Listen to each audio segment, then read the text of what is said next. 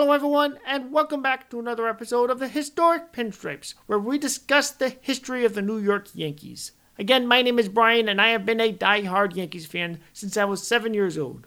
The goal of the Historic Pinstripes show is, as always, to preserve the rich history and tradition of the New York Yankees by discussing the greatest Yankees players and moments in Yankees history. Today's episode is on how the Yankees started their franchise and became the New York Yankees. So let's go back to 1900 when Ban Johnson wanted to create the American League from another league that they had back then called the Western League, which was actually just a minor league system. So he took this league and he wanted to make it an American League and join it with the National League. So he was the founder of the American League anyway. But it took a few years for the National League to basically accept them into the major leagues and kind of form one league, I guess, and start playing World Series games. So anyways, another thing that they didn't want was they didn't want a second New York team in the American League, which, like I said, Ban Johnson wanted. He wanted a New York team because he knew they wanted to have that market there. Instead of having it in New York, they had the Baltimore Orioles instead, which obviously wasn't New York, but I mean, it wasn't that far from New York, of course. So the Baltimore Orioles were originally the New York Yankees. It's not the same. I don't think they consider it the same franchise as the current Orioles because they came a little bit later. So anyways, the Baltimore Orioles of the 1900, 1901, 1902 originally were the Yankees. And right around 1902, just after that season, they ended up having a peace conference because there were a lot of players and coaches from before that played for the Orioles or coached for the Orioles, and they left to go to the New York Giants. So they were kind of really picking the players from the Baltimore Orioles.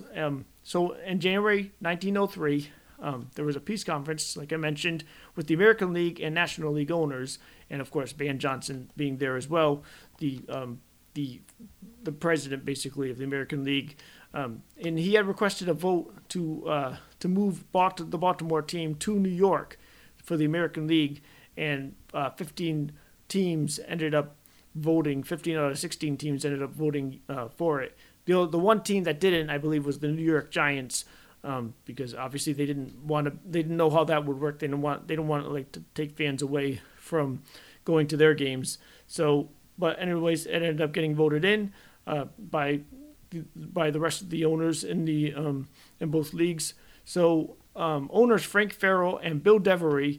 Bill Devery was a retired police chief in New York City at the time. And Frank Farrell, I believe, was like a land developer or something like that.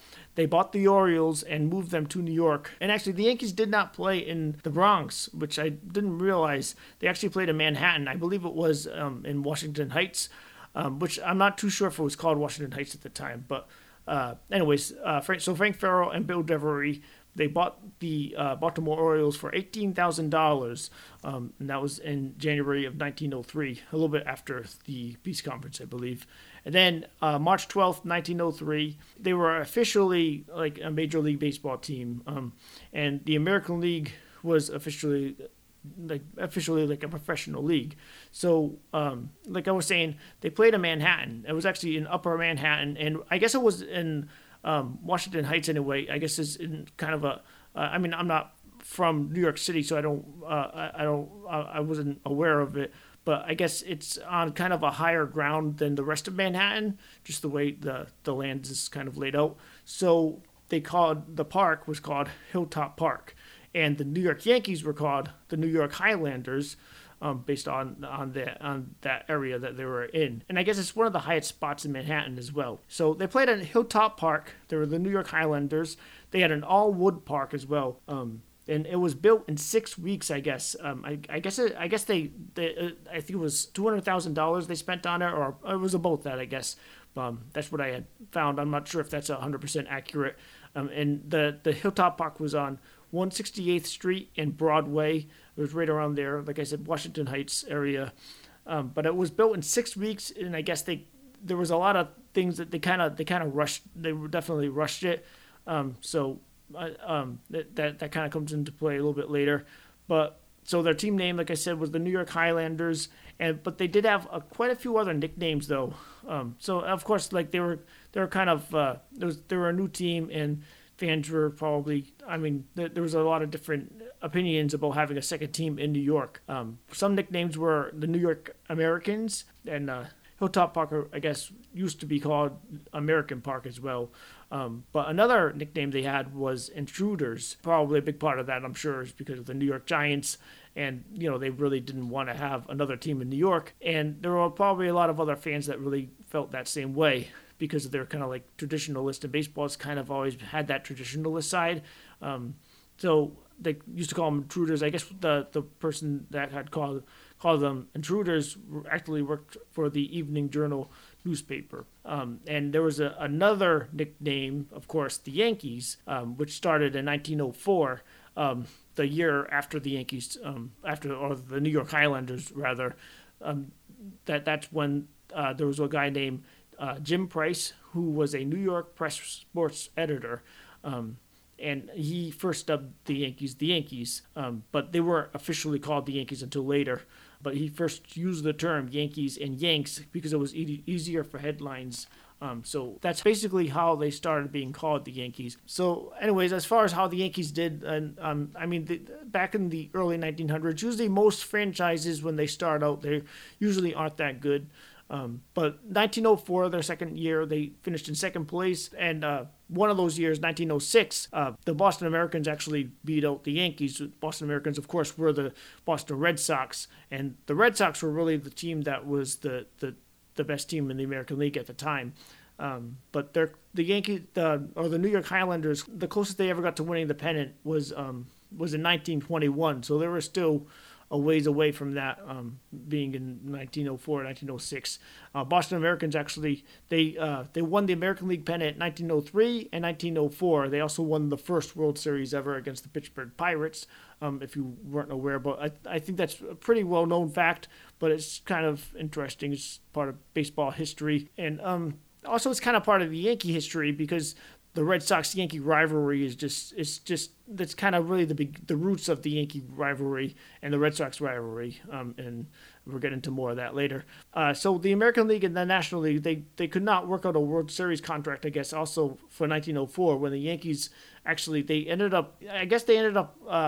lost, I guess, the deciding game to the Boston Americans. So they had a chance if there was a World Series, they could have made the World Series that year. But of course, they didn't have a World Series. However, they did have a pitcher named Happy Jack Chesbro, who set the record that year, which is a record that probably will never, I don't think will ever be broken. He had 41 wins that year. And the reason why I don't think that record will ever be broken is because, starters nowadays, they don't even make 41 starts. Typically, the average starter, or the most starts a starter can make nowadays is like 34 starts, 33 or so. But that's about it.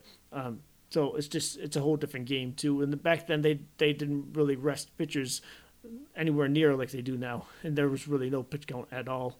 But anyways, moving on to back to Hilltop Park, the maximum attendance amount that they could have at the park was 16,000, but they also had a standing room attendance of 10,000, and that's kind of part of the drawbacks of Hilltop Park again. Hilltop Park didn't seat a whole lot of people.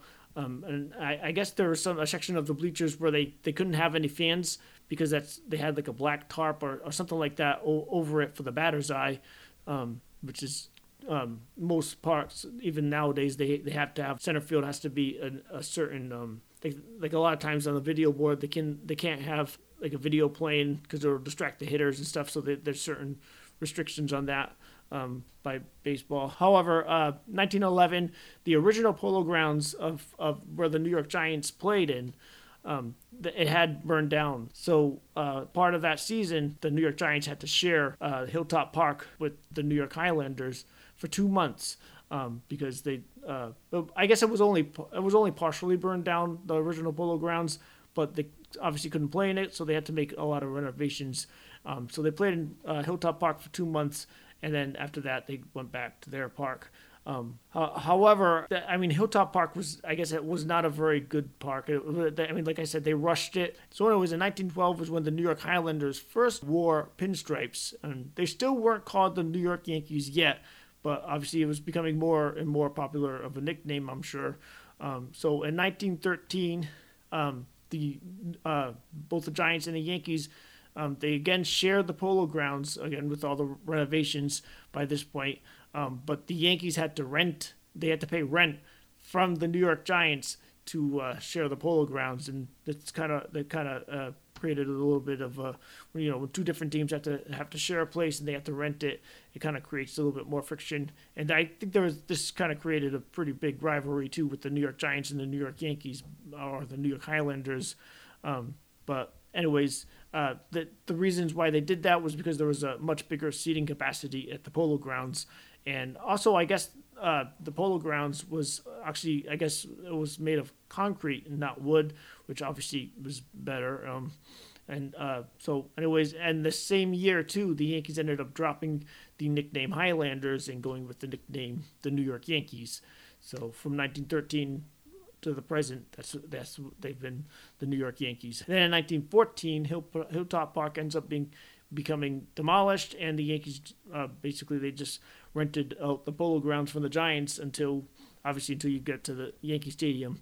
And then by 1915, the owners Frank Farrell and Bill Devery, retired police chief of New York City, like I mentioned, they ended up selling the Yankees to Colonel Jacob Ruppert, who was you've probably heard of before, Hall of Fame owner of the Yankees. I think he was inducted into the Hall of Fame, actually not long ago anyway. But Colonel Jacob Ruppert and Colonel Houston, who was, I guess, a good friend of Colonel Jacob Ruppert, and Frank Farrell and Bill Devery ended up selling the New York Yankees for $1.25 million. So from $18,000 to $1.25 million.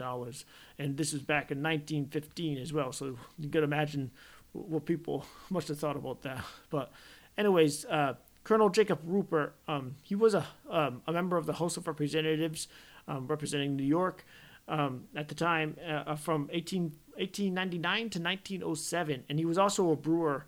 I guess his family had their own brewery. And he was also a colonel in the 7th Regiment of the New York National Guard in 1886 as well, which I thought was kind of interesting.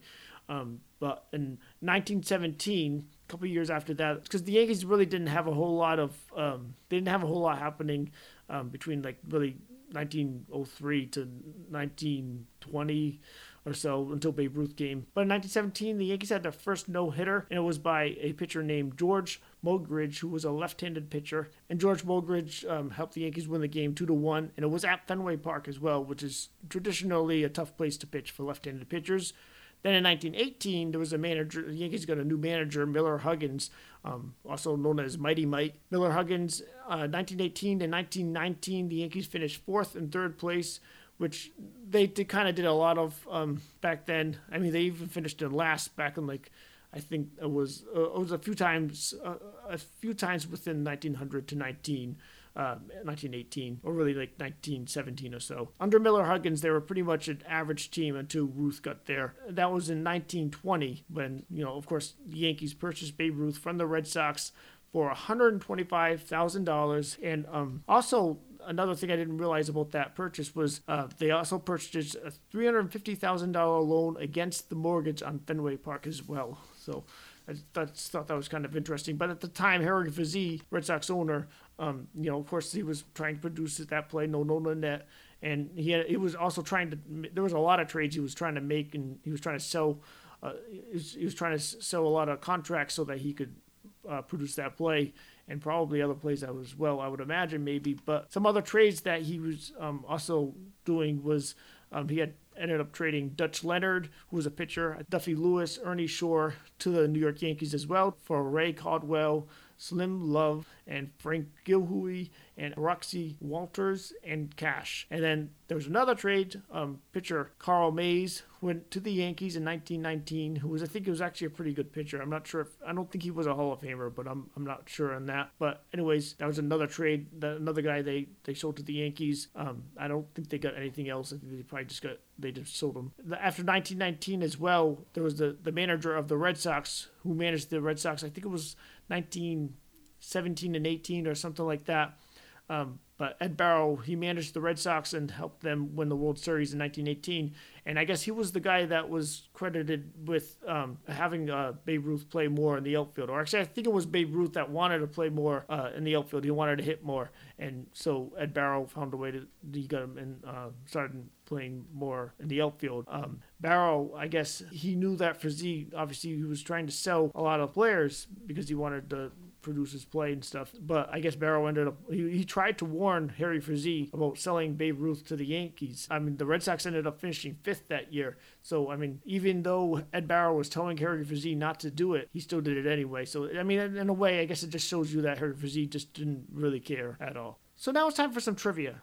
The trivia question is, who is the only manager in Major League Baseball history to win a World Series without being a player either in the major leagues or in the minor leagues? And you can feel free to give the answer. You can email me at historicpinstripes@gmail.com. You can also tweet me at historicnyy. You can also comment on Facebook, on any Facebook post that you see, or message us. You can comment on Instagram at Historic Pinstripes as well. So again, the question is, who is the only manager in Major League Baseball history to win a World Series without being a player in either the major leagues or the minor leagues? So after the 1920 season, Ed Barrow ended up resigning from the Red Sox because obviously he saw what, Harry Frazee he wasn't really trying to help the Red Sox. He was just kind of selling players away and trying to get some cash so he can produce his plays, especially Noto Nanette, and I'm sure probably others maybe. However, so he ended up leaving because his contract was up, and he went to the Yankees, and that was to be their business manager, which nowadays is called general manager. So he became the general manager of the New York Yankees, replacing Harry Sparrow, and he ended up bringing along a former Red Sox coach, Paul Kritchell, who ended up becoming a really good scout with the New York Yankees. Paul Kritchell even scouted Lou Gehrig, I believe, and I think quite a few other guys as well. I believe he was with the Yankees for quite a few years. For a couple of decades at least. And so that is how the Yankees started their franchise from 1900 to 1920, when the Yankees ended up buying Babe Ruth from the Red Sox.